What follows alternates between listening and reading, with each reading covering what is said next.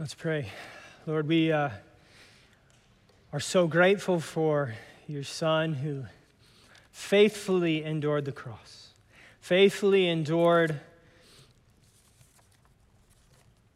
that moment of brutal destruction. Truly the sacred head of heaven, the divine Son was put to death on a cross, and it was all for our good. Today we get to celebrate the joyful reality that your Son now reigns. Thousands of years ago, on this very day, he entered the city of Jerusalem to praises, only to receive the wages of sin on our behalf.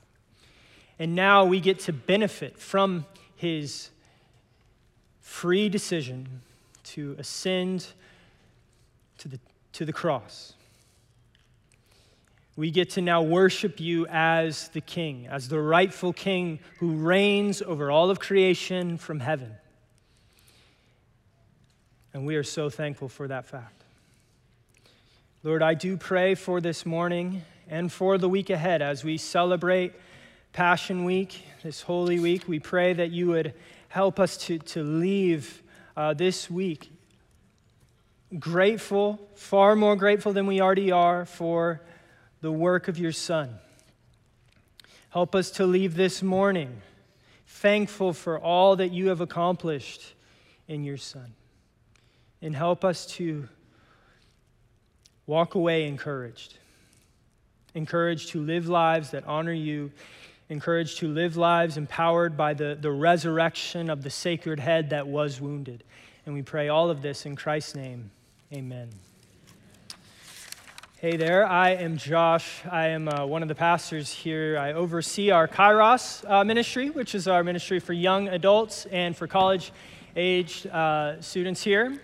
And the other thing I do is I help oversee our discipleship department at the church. I'm going to be finishing our series in Hosea this morning, but before we do that, I have a lot of announcements because this is an important week in the church. This is Holy Week. There's a lot going on over the course of the next 7 days, and I want to fill you in on what we have in store. So just walking progressively through the week, first of all, on Thursday evening, starting at 7 p.m., we have our Maundy Thursday service. Maundy is, it's derived from a Latin term, mandatum, and it's the day on Thursday before Christ was crucified where he gave his disciples the final commandment to love one another. It's also when he celebrated communion with them. And so in that service, we'll be singing, we'll be praying, we'll be reading scripture, and we will celebrate communion together. So I hope that you can make it to that service on Thursday night. Again, that's at 7 p.m. Just so that you're aware, that service will be kid-friendly. We won't have childcare available. Bring your kids. We will enjoy them here in this room. Friday is the next event that we have coming up in our week. And that is Good Friday. Our Good Friday service, again, will be at 7 o'clock in this room. The feeling of a Good Friday service is a bit different. It's a time to reflect on the death of Christ.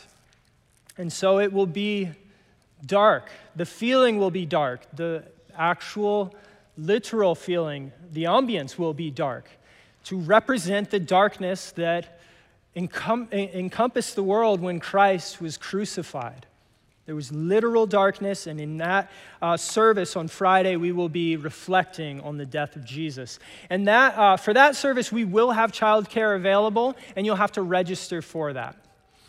Our next service I want to make you aware of, like I said, there's quite a few announcements. Our next service is Sunday morning. We have a sunrise service, and that is going to be at 6:30 a.m. Now, I want to point out that is different from the 8:30 and the 10:30 service.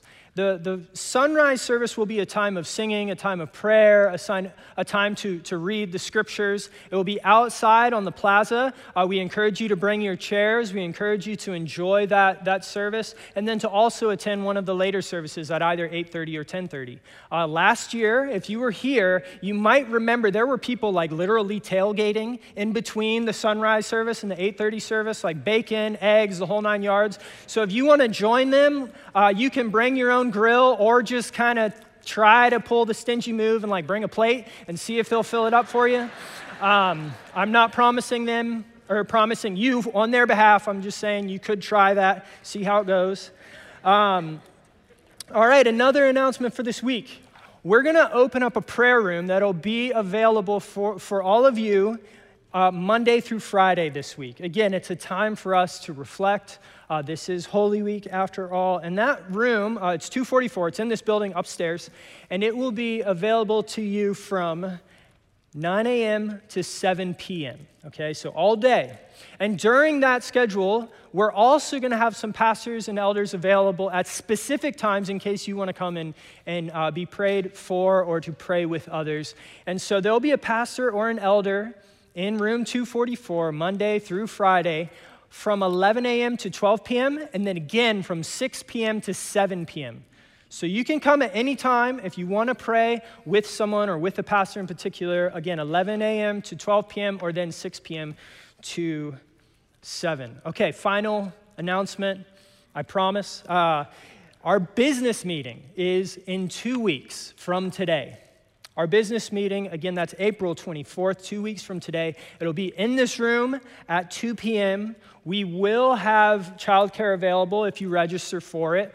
And that will be an opportunity for anyone to join, whether you're a member or whether you're a attender. We do expect members to come, but if you're just attending the church, you want to know more, it's a great place to learn more about what's happening behind the scenes here at the church. That, again, is at 2 p.m., April 24th. Okay. Like I said earlier, we are finishing our series in Hosea today. And if you notice, there's this imagery behind me of a beautiful vineyard. And so I want to remind you, with it being spring right now, it is time to plant your gardens. If you haven't started planting, you might be a little late, but you still have a little bit of time. My wife and I right now are going through the process of planting a garden. It's the first real season that we've had a garden bed at our house, and so we're excited for that. We did kind of a pilot trial run in the fall, and we got a bunch of lettuce and kale, which my wife loves. It was okay, I guess. I like the lettuce. Kale, yeah. If you're kind of green, you like that sort of stuff.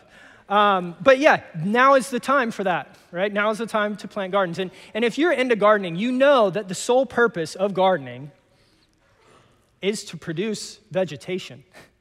Think about it. You want fruit. You want produce. You want beautiful flowers. No one takes up a hobby like gardening so that they can have more opportunities to pull weeds, right? No one likes to take up the hobby of gardening so that they can merely plant a gardening bed, right? That's a really poor goal. If you just want to plant a gardening bed, yeah, okay, you're a different type, I guess, a different breed. No one plants a garden so that they can go outside and water dirt, right? No, you have a clear goal in mind. You want to produce fruit. You want to produce vegetables. You want beautiful flowers, which means if you have a crop that has bare stalks or no vegetation in it, then you have two options. Either you quit your gardening career or you solve the problem.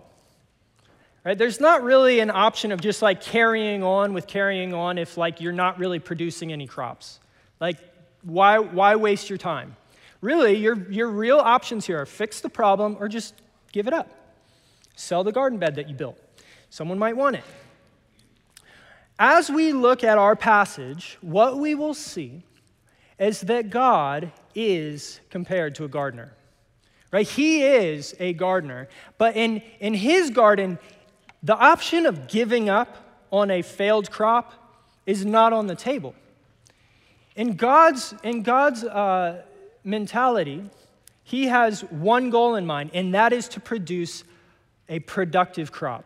And he will do whatever it takes in order to see that that happens. And that is what we read about today. We read about the fact that God will not settle for budless vines. Instead, he will make sure his vineyard is productive. Let's turn to our passage, Hosea 13, starting in verse 14 and going all the way to the end of the book. Let me read this for us. Hosea 13, beginning in verse 14. Shall I ransom them from the power of Sheol? Shall I redeem them from death? O death, where are your plagues? O Sheol, where is your sting? Compassion is hidden from my eyes. Though you may flourish among your brothers, the east wind, the wind of the Lord shall come, rising from the wilderness, and his fountain shall dry up. His spring shall be parched. It shall strip his treasury of every precious thing. Samaria shall bear her guilt because she has rebelled against her God. They shall fall by the sword. Their little ones shall be dashed in pieces, and their pregnant women ripped open. Return, O Israel, to the Lord your God, for you have stumbled because of your iniquity. Take with you words and return to the Lord. Say to him, take away all iniquity, accept what is good, and we will pay with bulls the vows of our lips. Assyria shall not save us. We will not ride on horses. We will say no more, our God to the work of our hands. And you, the orphan, finds mercy. I will heal their apostasy. I will love them freely. For my anger has turned from them. I will be like the dew to Israel. He shall blossom like the lily. He shall take root like the trees of Lebanon. His shoots shall spread out. His beauty shall be like the olive, and his fragrance like Lebanon. They shall return and dwell beneath my shadow. They shall flourish like the grain. They shall blossom like the vine. Their fame shall be like the wine of Lebanon. O Ephraim, what have I to do with idols? It is I who answer and look after you. I am like an evergreen cypress. From me comes your fruit. Whoever is wise, let him understand these things. Whoever is discerning, let him know them. For the ways of the Lord are right, and the upright walk in them, but transgressors stumble in them. All right, so as we look at this conclusion in the book of Hosea, I want us to see the main thrust here. The main thrust of Hosea's message is that restoration follows judgment for the faithful. Again, restoration follows judgment for the faithful. God desires to restore his people, but in order to get there, he must judge the rampant injustice that has overtaken his people, the nation of Israel. And so in that train of thought, our passage really has four movements. First, in chapter 13, verses 14 through 16, we see detrimental judgment. Then in chapter 14, verses 1 through 3, we see hopeful repentance. In chapter 14, verses 4 through 8, we see gracious restoration. And then in the final verse of chapter 14, we see a final concluding comment that really wraps up the book. So let's start in chapter 13. Again, the first thing that we see right out the gates is that there is detrimental judgment awaiting the people of God. Look back at verses 14 through 16. I'll read the passage one more time, just these three verses, and then we'll make some observations. It says this, verse 14, I shall ransom them from the power of Sheol. I shall redeem them from death. O death, where are your plagues? O Sheol, where is your sting? Compassion is hidden from my eyes. Then in verse 15, though he may flourish among his brothers, the east wind, the wind of the Lord shall come, rising from the wilderness, and his fountains shall dry up. His spring shall be parched. It shall strip his treasury of every precious thing. Samaria shall bear her guilt because she has rebelled against her God.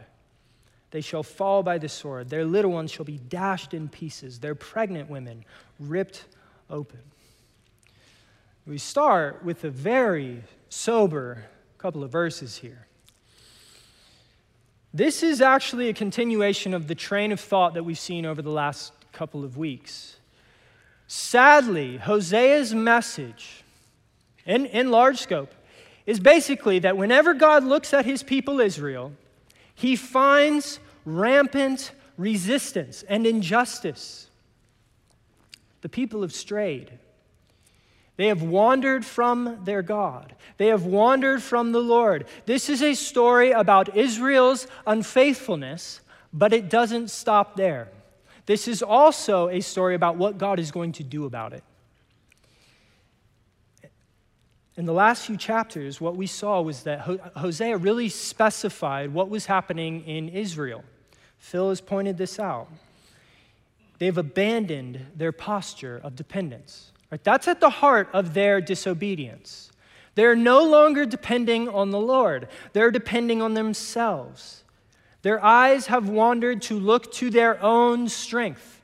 They're looking to the kings instead of to the one who gave them their kings. They're looking to their wealth instead of the God who has all the resources of heaven at his disposal. Now they're looking to these idols that they have formed and fashioned with their own hands instead of the God who has formed and fashioned everything that we experience in life. And he has formed and fashioned all of us. Look at what we see scattered throughout the last couple of chapters. Hosea 12, verse 8. Ephraim has said, but I am rich. I have found wealth for myself. In all my labors, they cannot find iniquity or sin. Chapter 13, verse 2. Now they sin more and more and make for themselves metal images, idols skillfully made of their silver.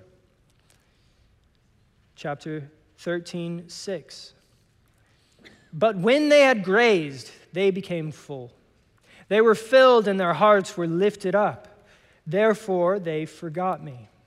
But that is the common theme scattered throughout these last couple of chapters. It's self-confidence. It's self-sufficiency. We have our own money. We have our own kings. We can form and fashion our own gods who will do whatever we want them to do. We have orchestrated our own lives in such a way that we can take care of ourselves. That's what's happening all throughout the land of Israel. This is a common occurrence in our own day and age, right? I have an acquaintance, he lives down in Laguna Beach, lives near the ocean. He's got all the money he could ever want. Generational wealth. His in-laws live on some cliffs overlooking the beach, right? He goes on his annual vacations down to Costa Rica every year. He's got the surfboards. He's got all the toys. He gets to do whatever he really wants. And if you ask him, what do you think about God? His response is simple. Why would I need a God? What is he going to give me that I don't already have? I got the house. I got the vacations. I got the toys. I have my freedom. What's God got to offer me? That's literally how he responds to the question. That is the mindset that enters into any heart whenever prosperity is experienced. When we start to get a grasp of our lives, we start to get things under control for ourselves, our dependency on God begins to vanish, right? We start to depend on ourselves. We start to trust in ourselves, in our own resources, in our own abilities. And I'd be mistaken if I failed to also mention that the same mindset can enter into any heart. You don't have to be prosperous to think in this sort of way. You can be broke, and you can still have the same mindset. Think about your own heart. Could you be classified as a fixer? You try to get things done for yourself, like, I'll make sure this gets done, right? I'll make sure this happens. Maybe I'm kind of over-stereotyping, forgive me for that, but many of the wives in here, you're probably thinking, I know exactly what it's like to be close to a fixer. Maybe I'm just speaking from my own experience, or rather my wife's experience. She knows what it's like to be close to a fixer. And sometimes, actually, most of the time, she has to remind me, Josh, you can't fix people, and you can't fix me. I have to be reminded of that, right? I think if you're in that experience, you know it's kind of offensive when your husband walks in the room and he's trying to fix you. You're like, wait a second. Do I need fixing? Like, am I just another pipe that you're going to put together or something? Like, what is this? We've all experienced that. We've all been on the receiving end of that. Maybe we've been on the giving end of that. Think about it, though. We are broken people. We are broken people. My wife knows that she is broken. She knows that she needs to be fixed. But before I get myself in trouble, she also knows that I am not the one to fix her. Right? She has to look to God, because God is the one who restores those who are broken. He is the one who mends. He is the one who fixes in any ultimate sense. That is not within my abilities. That's not my job. We need to recognize that is what has taken place in Israel. They're a bunch of fixers. I got my resources, I got my abilities, I have all the resources I need to make this happen. Why do I need a God who can do this for me? And believe it or not, nothing could be more offensive to God. He formed us, He fashioned us, He has created us, and He wants to care for us. And we try to take everything into our own control, and God is offended by that. In fact, that is heinous sin in His eyes, which is why we see such vivid language describing God's judgment of the Israelites, especially in the book of Hosea. As we saw last week, God compares Himself to a bear separated from its cubs. God compares Himself to a lion about to devour its prey. He compares Himself to a leopard stalking a victim. And the prey is God's people. And this sort of vivid language doesn't end there. It continues into our passage today, as we just saw. Here we see that God will send famine upon His people. Their wells will dry up. Their crops will not produce. God will strip Israel of its wealth. He will send her into poverty. And the language only gets more severe from there. As we see at the very end in verse 16 of chapter 13, God's depiction of His judgment, and these couple of lines are breathtaking. Right? If you're reading this closely, you're probably thinking, I don't know if I am okay with this. It says here, God is saying, I am going to rip open the wombs of these women. I'm going to dash their children against the rocks. That probably doesn't sit well with many of you. Rightfully so. I think it's hard to grapple with this sort of language. I think one of the most surprising aspects of this passage is the fact that it seems like Hosea is drawing language from what we call the imprecatory Psalms. If you've ever read the Psalms, you've probably come across a few verses within the Psalms that caused a little bit of unease in your own heart. Right? The imprecatory Psalms are challenging to read because they're all about these individuals that are looking to God and praying to God and asking God to pour out His judgment upon His enemies. Psalm 137, for instance, talks about this psalmist who's praying for the destruction of Babylon. And within this psalm, we read about the children of these rebellious people being dashed against the rocks. You see the connection there? Notice the connection that's taking place in this passage. God's anger, which is reserved for His enemies, is now being poured out on His people. Right? The destruction reserved for God's enemies that have rebelled against Him is now being pointed at the Israelites. You see, we need to recognize God is not unjust. The same standard to which He holds the Babylonians or any of His enemies is the same standard to which He holds His own people. The Israelites are being held to the same exact standard. God is not a God to be trifled with. That's what we need to take from this. Our God is not a God to be trifled with. Yes, he is patient, but do not mistake his patience for passivity. Yes, he is kind and he is merciful, but do not miscalculate his justice. Both will come to fruition. Yes, he will pour out his kindness. Yes, he will pour out his mercy, but he will also make sure that justice is enacted. If you want some gardening language, God is doing some intense pruning here. God is pruning his garden of every branch that withers and every tree that fails to produce fruit.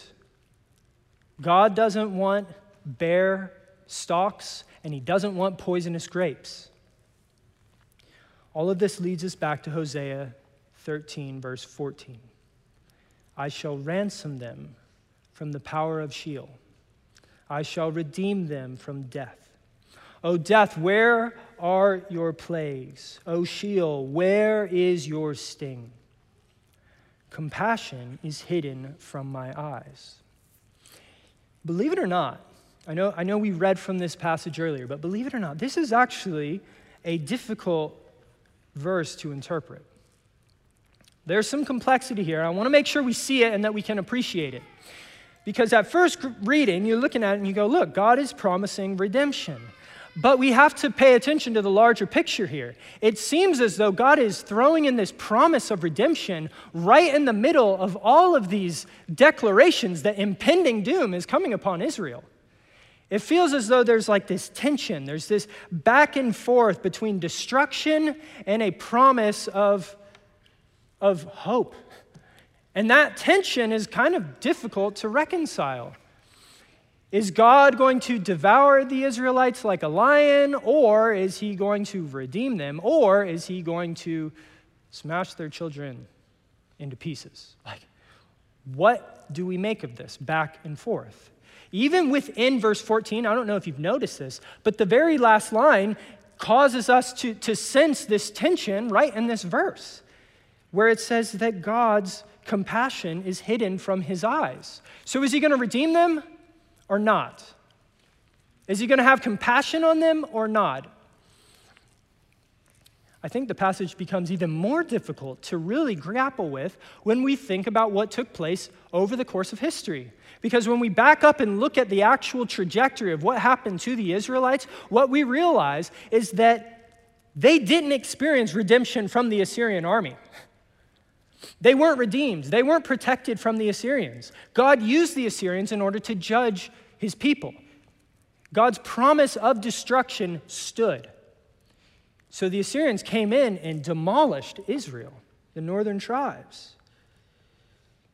Jerry Wang, he points out that the language of verse 14 here should remind us of the Exodus from Egypt. Right? God redeemed Israel from Pharaoh and Egypt. He rescued Israel. He ransomed them. And yet here, what we see is that it's almost as though there's a reversal of the Egyptian redemption going on. God isn't rescuing them from Assyria. He's actually sending them back into slavery. So we have to ask again, what in the world do we make of verse 14? We know that death looms. We know that destruction is inevitable for the people of Israel. And yet we have what seems to be this promise for God's people and even for us today, right in the middle of all of this chaos. So we have to ask the question, what is going on here? You see, this people to whom Hosea wrote did not experience God's redemption. They did not receive compassion. Death actually did catch up to them, at least temporarily. I think the Apostle Paul looks at this passage correctly. Obviously, I think that. Paul wrote part of the Bible, after all. I think he has some insight for us in how to read this passage. Monica read this earlier from 1 Corinthians 54 through 57 in chapter 15. Paul recognizes that the only way for us to understand what is happening here in Hosea is to understand it in light of the resurrection. The resurrection is the only way that this promise in the midst of all this doom and gloom makes any sense whatsoever. Let's read that again from 1 Corinthians 15. Here's what we read in verse 54. When the perishable puts on the imperishable, and the mortal puts on immortality, it is then shall come to pass the saying that is written. Death is swallowed up in victory. O death, where is your victory? O death, where is your sting? The sting of death is sin, and the power of sin is the law. But thanks be to God who gives us victory through our Lord Jesus Christ. Do you see the connection Paul is making? Paul knew that the Assyrians eventually came into Israel and destroyed them. He knew that these promises of judgment that God is sending out to the people of Israel would stand. The Assyrians would take over. But Paul also recognized that this promise is a kernel of hope in the midst of all of these declarations of impending judgment. There is hope here for the people of God. Even though death will come, it will not have the final say. Even though the grave will consume victims, it will not declare the ultimate victory. Christ will. Even though death has a say in our current situation, it does not have the final say in our situation. We can cling to Christ. The resurrection of Jesus proves it. There is hope beyond the grave. Think about this. That is why Jesus came. Jesus came in order to accomplish this very mission. To satisfy both the judgment of God, the justice of God, and to show the kindness of God. Jesus came to do both of those. He came in order to kind of ease this tension that we're feeling in Hosea. How is God going to pour out judgment and yet also give hope of resurrection? Jesus is the answer. When he came to earth thousands of years ago on this very day and walked into Jerusalem, he did not walk into Jerusalem in order to sit on a throne. He walked into the praises of the people who were hoping and expecting that this is our king, let him reign on his throne. He walked in knowing, though, that that was not the ultimate goal. The ultimate goal was the cross. The ultimate goal was the cross because on the other side of the cross was resurrection. On the other side of God's judgment being poured out on the Son was the resurrection on the Son, which then gives us hope for our own resurrection. In the cross and in the resurrection, what we see is that God's judgment is so severe that it took the death of the Son of God in order to satisfy its demands. And at the same time, God's loving kindness is so immense that he did the unthinkable by sending his Son in order to pay for the judgment that we deserve. All of that took place in the cross. And in the resurrection, we have proof that what Jesus did on the cross actually accomplished what it was intended to accomplish. This people in Israel who are looking down the barrel at God's judgment, they are also being offered this hope. On the other side of this judgment, there is hope for you. There is a promise of resurrection if you cling to God in faith and if you repent of your sins. So that leads us to chapter 14. We've seen that detrimental judgment awaits the people of God, but we also see there is hope. And the way that that hope is accessed is through repentance and faith. I think it's interesting that most of the people that you talk to on a regular basis, just day-to-day basis in our culture, most of the people you talk to believe that there is some sort of hope after life, right? Most everyone you talk to is going to think there is some sort of afterlife. Obviously, there are some who would deny that, but many of the people you talk to would think, yeah, there's some sort of hope after life, and it's going to be relatively enjoyable, I assume. You know, that's kind of the demeanor a lot of people have. I was watching a show just this last week, and you heard in the show, like one of the guys is talking about how his friend had died, and so he was like performing in this competition for the sake of his friend. His friend is in heaven watching down on him. He's right there with him. All this is for his friend. Everyone in the crowd's going, yeah, man, that's like beautiful.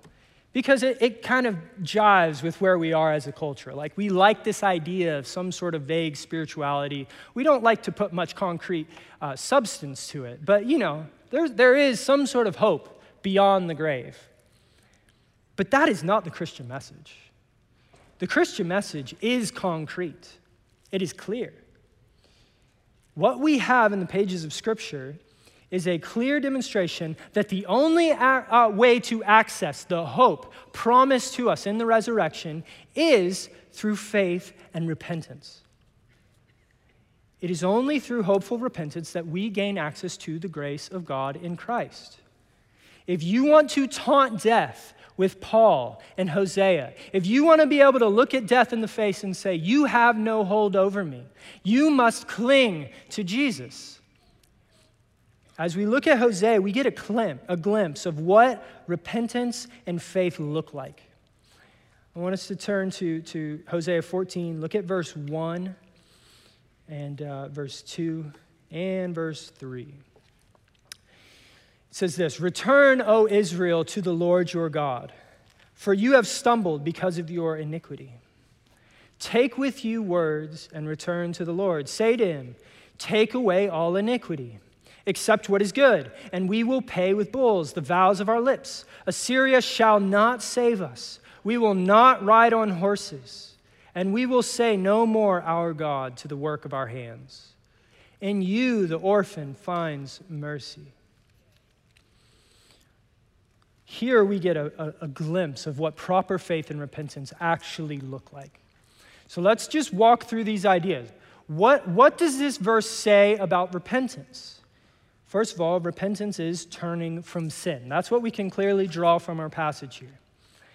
Look at verse 3. God is telling Israel to say this, "Assyria shall not save us. We will not ride on horses. We will say no more our God to the work of our hands."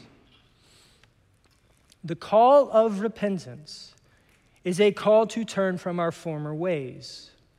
Right? Israel has been condemned for these exact faults, and now they're being called to return to God and to leave these given faults. They've trusted in foreign powers like Assyria for help, so God is telling them that the Assyrians won't save you. No governmental powers can save you. They have looked to their own wealth and their own power, as we read here. We will not ride on horses, which you might be thinking, like, how is that a sign of wealth and power? Maybe in Kentucky. But like here, what does this have to do with power? Remember, the sign of the horse was the sign of might. It was the sign of power, right? That was the sign of self-proficiency. Today, we might not use horses to prove how powerful we are. Instead, we might use a stock portfolio. Like, look at all the money that I have accumulated. Maybe you put your trust in your personal supply of like weaponry and ammunition and generators and freeze-dried meals and some bunker that you bought in Idaho, like with crypto, so that the government could never find out about it. And I know you're laughing about it, but I know some of you have probably done that, or at least you're like really contemplating, like, I got my Bitcoin ready, I'm coming, right? God is telling us to turn away from that sort of mindset, that self-sufficiency, self-reliance. If only I had my bunker, I'd be set. God is saying, I am your refuge, I am your bunker. Look to Jesus. In Jesus, you have all of the refuge that you could ever desire. And that doesn't mean that we're going to escape any sort of condemnation or any sort of difficulties or sufferings today.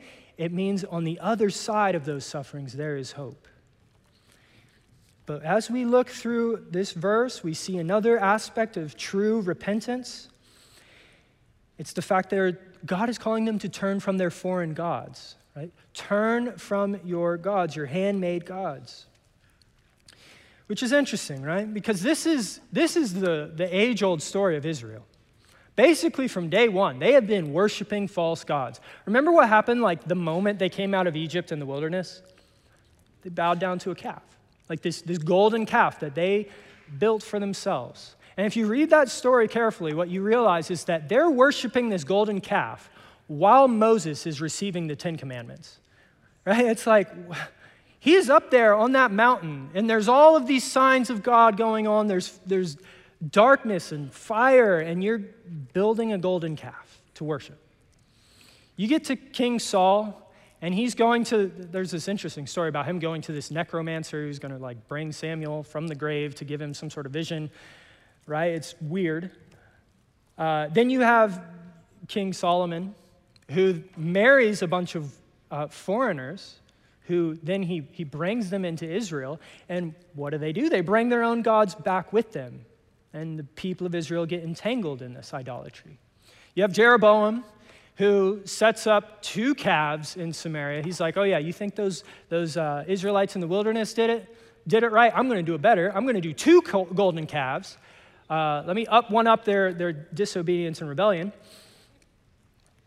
God is showing us throughout the pages of Scripture that this is a temptation for the people of God. It always has been and it always will be. We've said this multiple times throughout the course of this series, that you do not need a physical figurine in order to worship an idol, right? We can make anything an idol.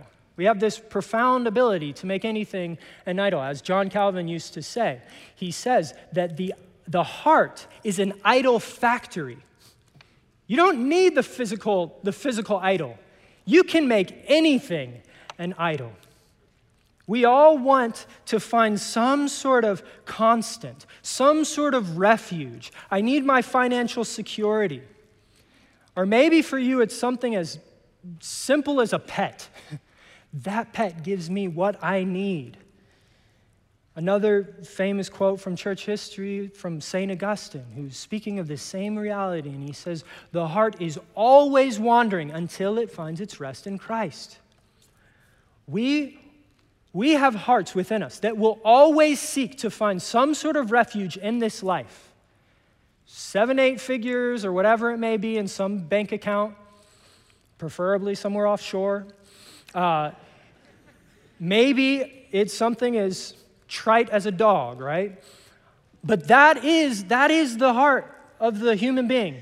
That is the temptation that rests within our souls. Seek for refuge.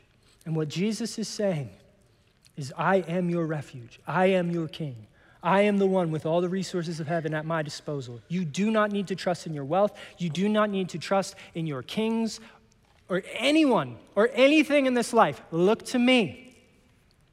Which leads us back to Hosea 14, verses 1 through 3.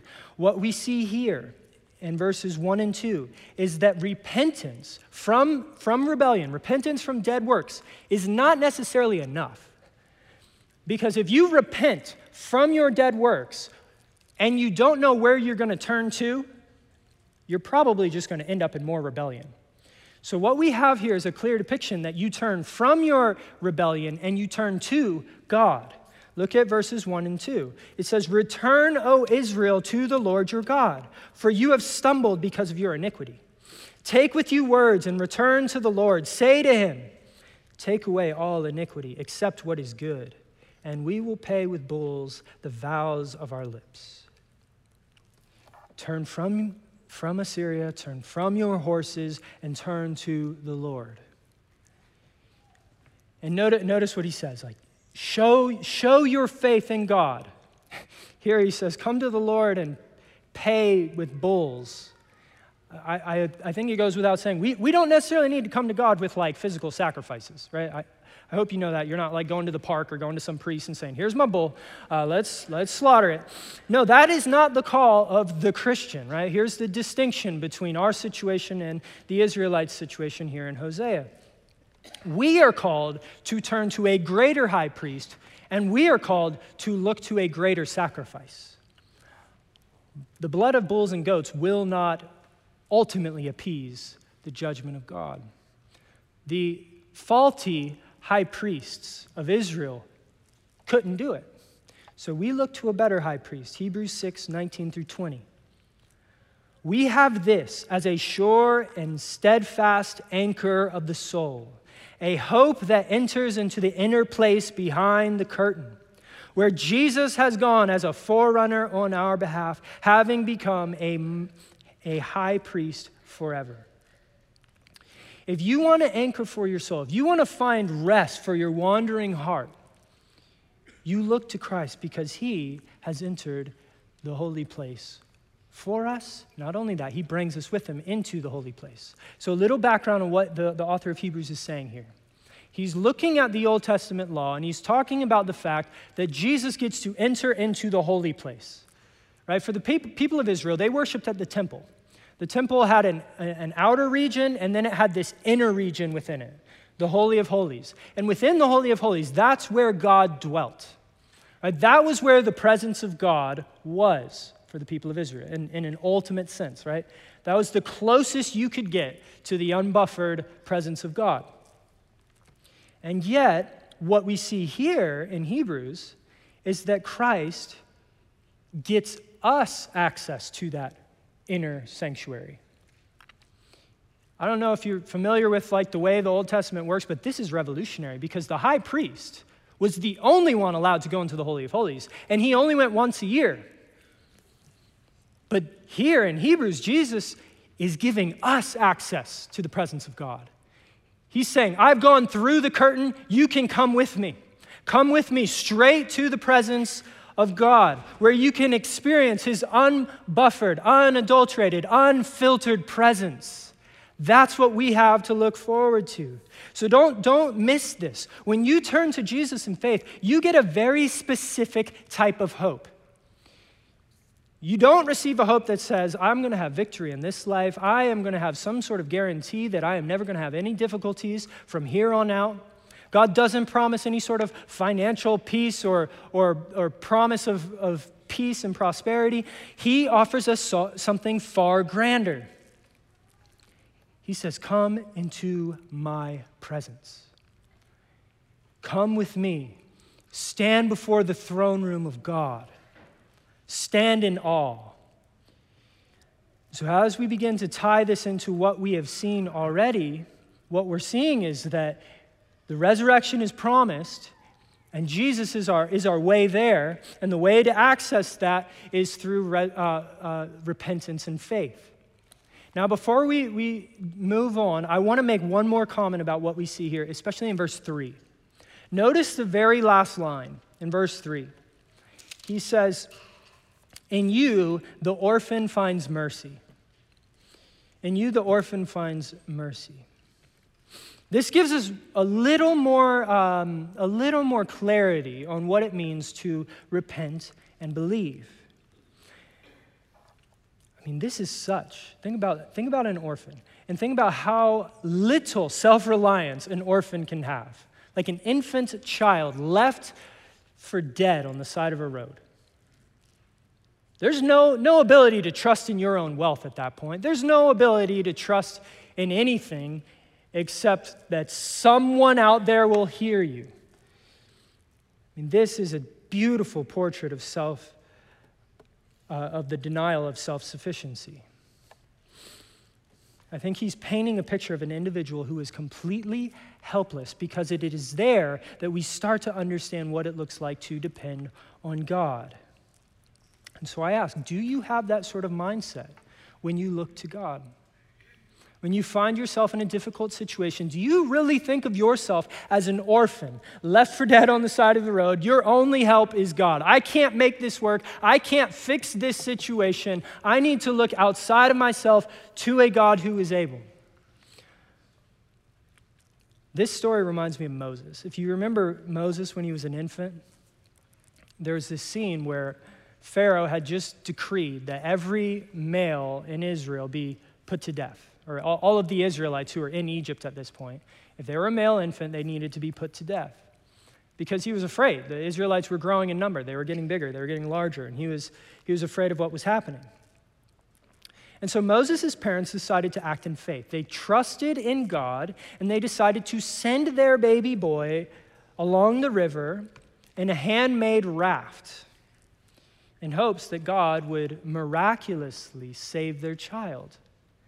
And so off Moses goes, and what happens? Moses is found in the reeds by Pharaoh's daughter.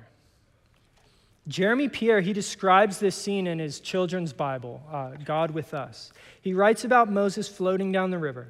He said, all baby Moses had to do was cry. And the only lady, both important enough and kind enough to help, heard him. A princess of Egypt loved this baby from the river. I mean, think about this scene. God's kindness was poured out on this crying child, just left for dead, essentially. They're hoping that God is going to act somehow, but they don't know how God's going to do it, so they just send him off, hoping that maybe in God's providence, this baby will be saved, and sure enough, God acts. That is a glimpse of what truly trusting in God looks like. This orphan, all you can do is look to God and cry for help. That's all I got. Tears. God says, that's the heart I'm after. That's what I'm looking for. And so when God grants us restoration, we also need to ask now, what does this restoration look like? We've seen there is a hope for resurrection after the grave. Yes, judgment is coming, but there's a hope beyond the judgment. We also see that repentance and faith is the way to access that hope that transcends the grave. Now what we see in verses 4 through 8 of chapter 14 is we get a picture of what this gracious restoration looks like. Right, here's what it looks like. Verse 4. I will heal their apostasy. I will love them freely, for my anger has turned from them. I will be like the dew to Israel. He shall blossom like the lily.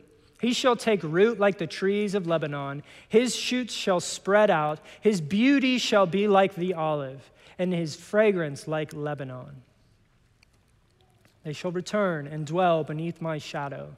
They shall flourish like the grain. They shall blossom like the vine. Their fame shall be like the wine of Lebanon. O Ephraim, what have I to do with idols?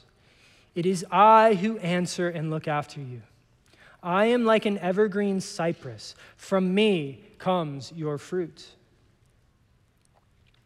So in response to repentance and humble dependence on God, we find this beautiful scene of God's restoration.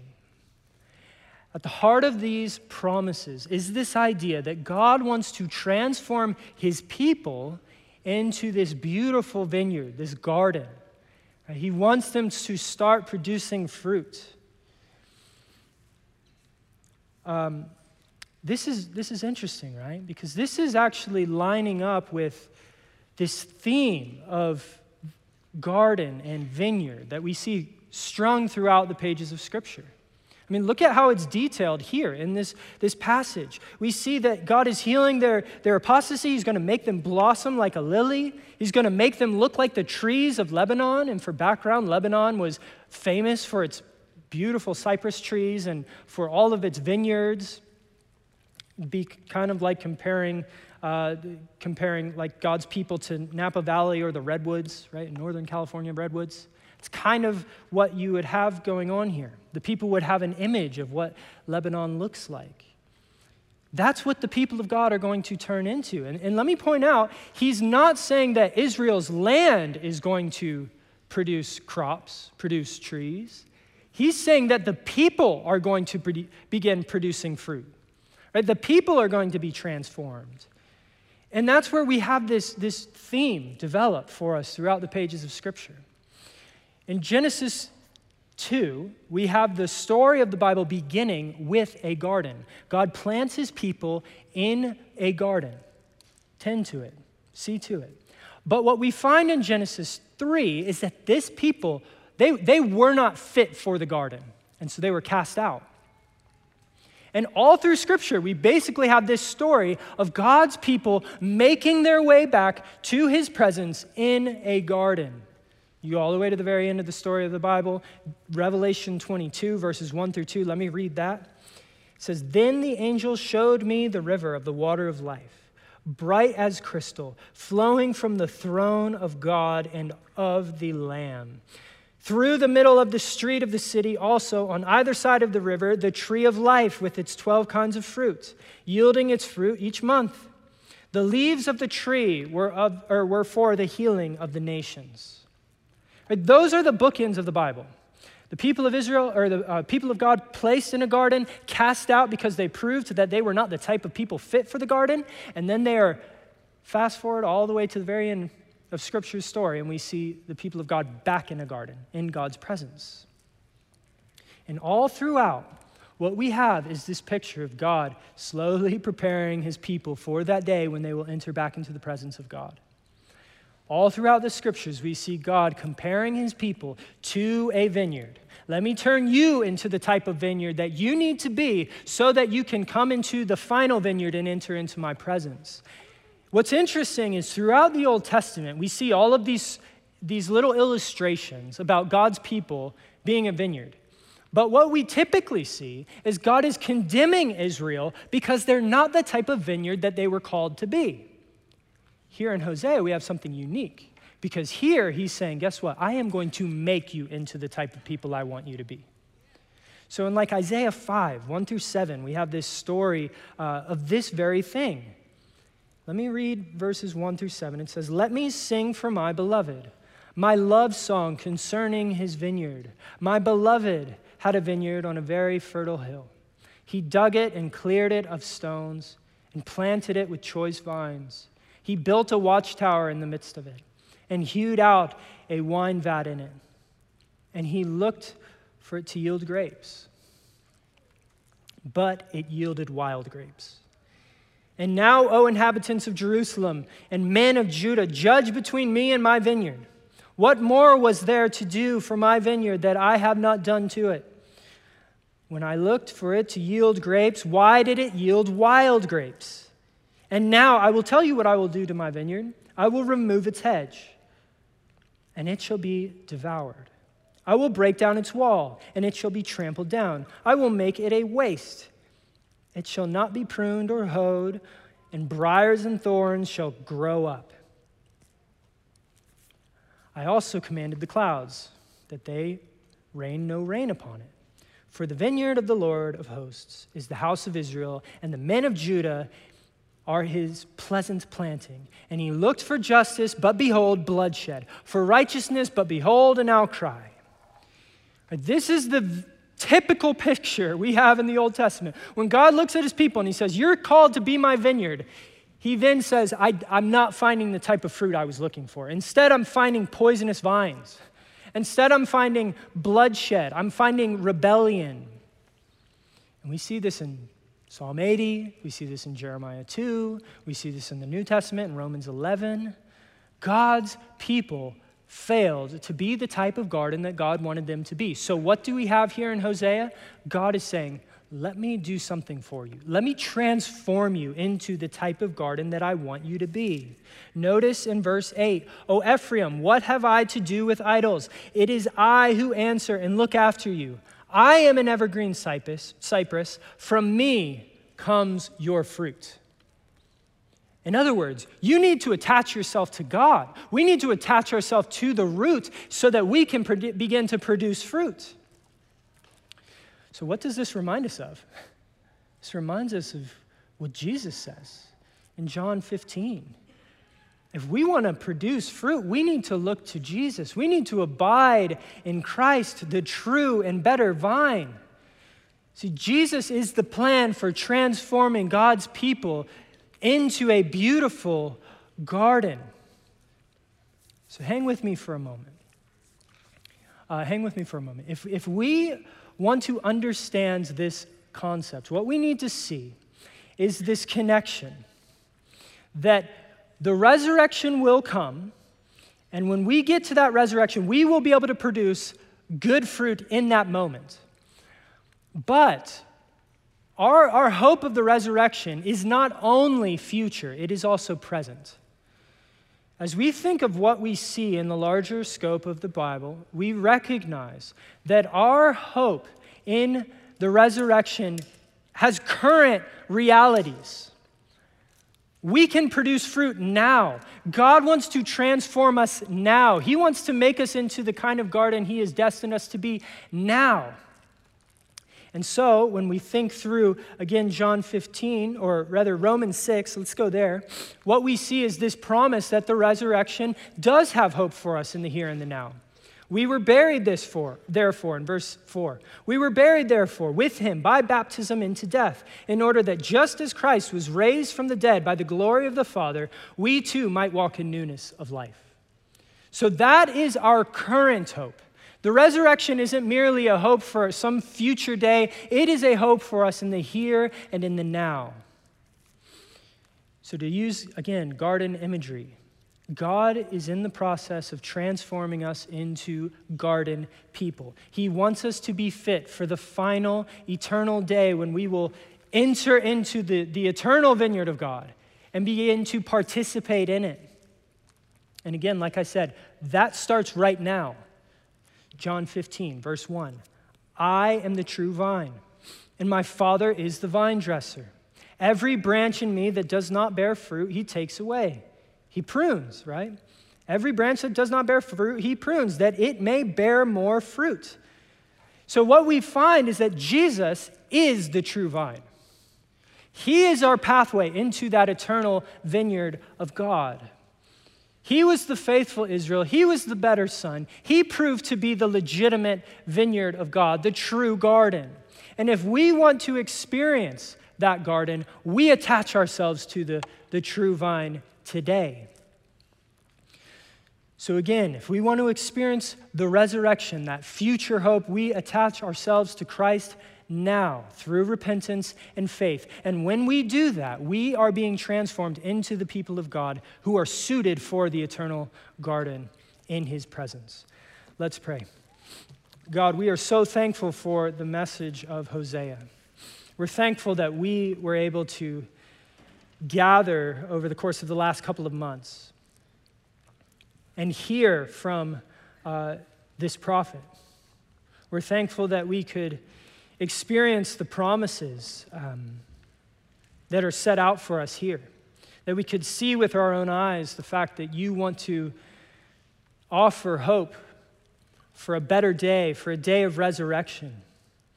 We pray that even this week, as we celebrate Holy Week, that we would be able to anticipate that day and look forward to it with gladness. We pray that you would do this all for the good of your church and for our own personal joy. And we pray all of this in Christ's name. Amen.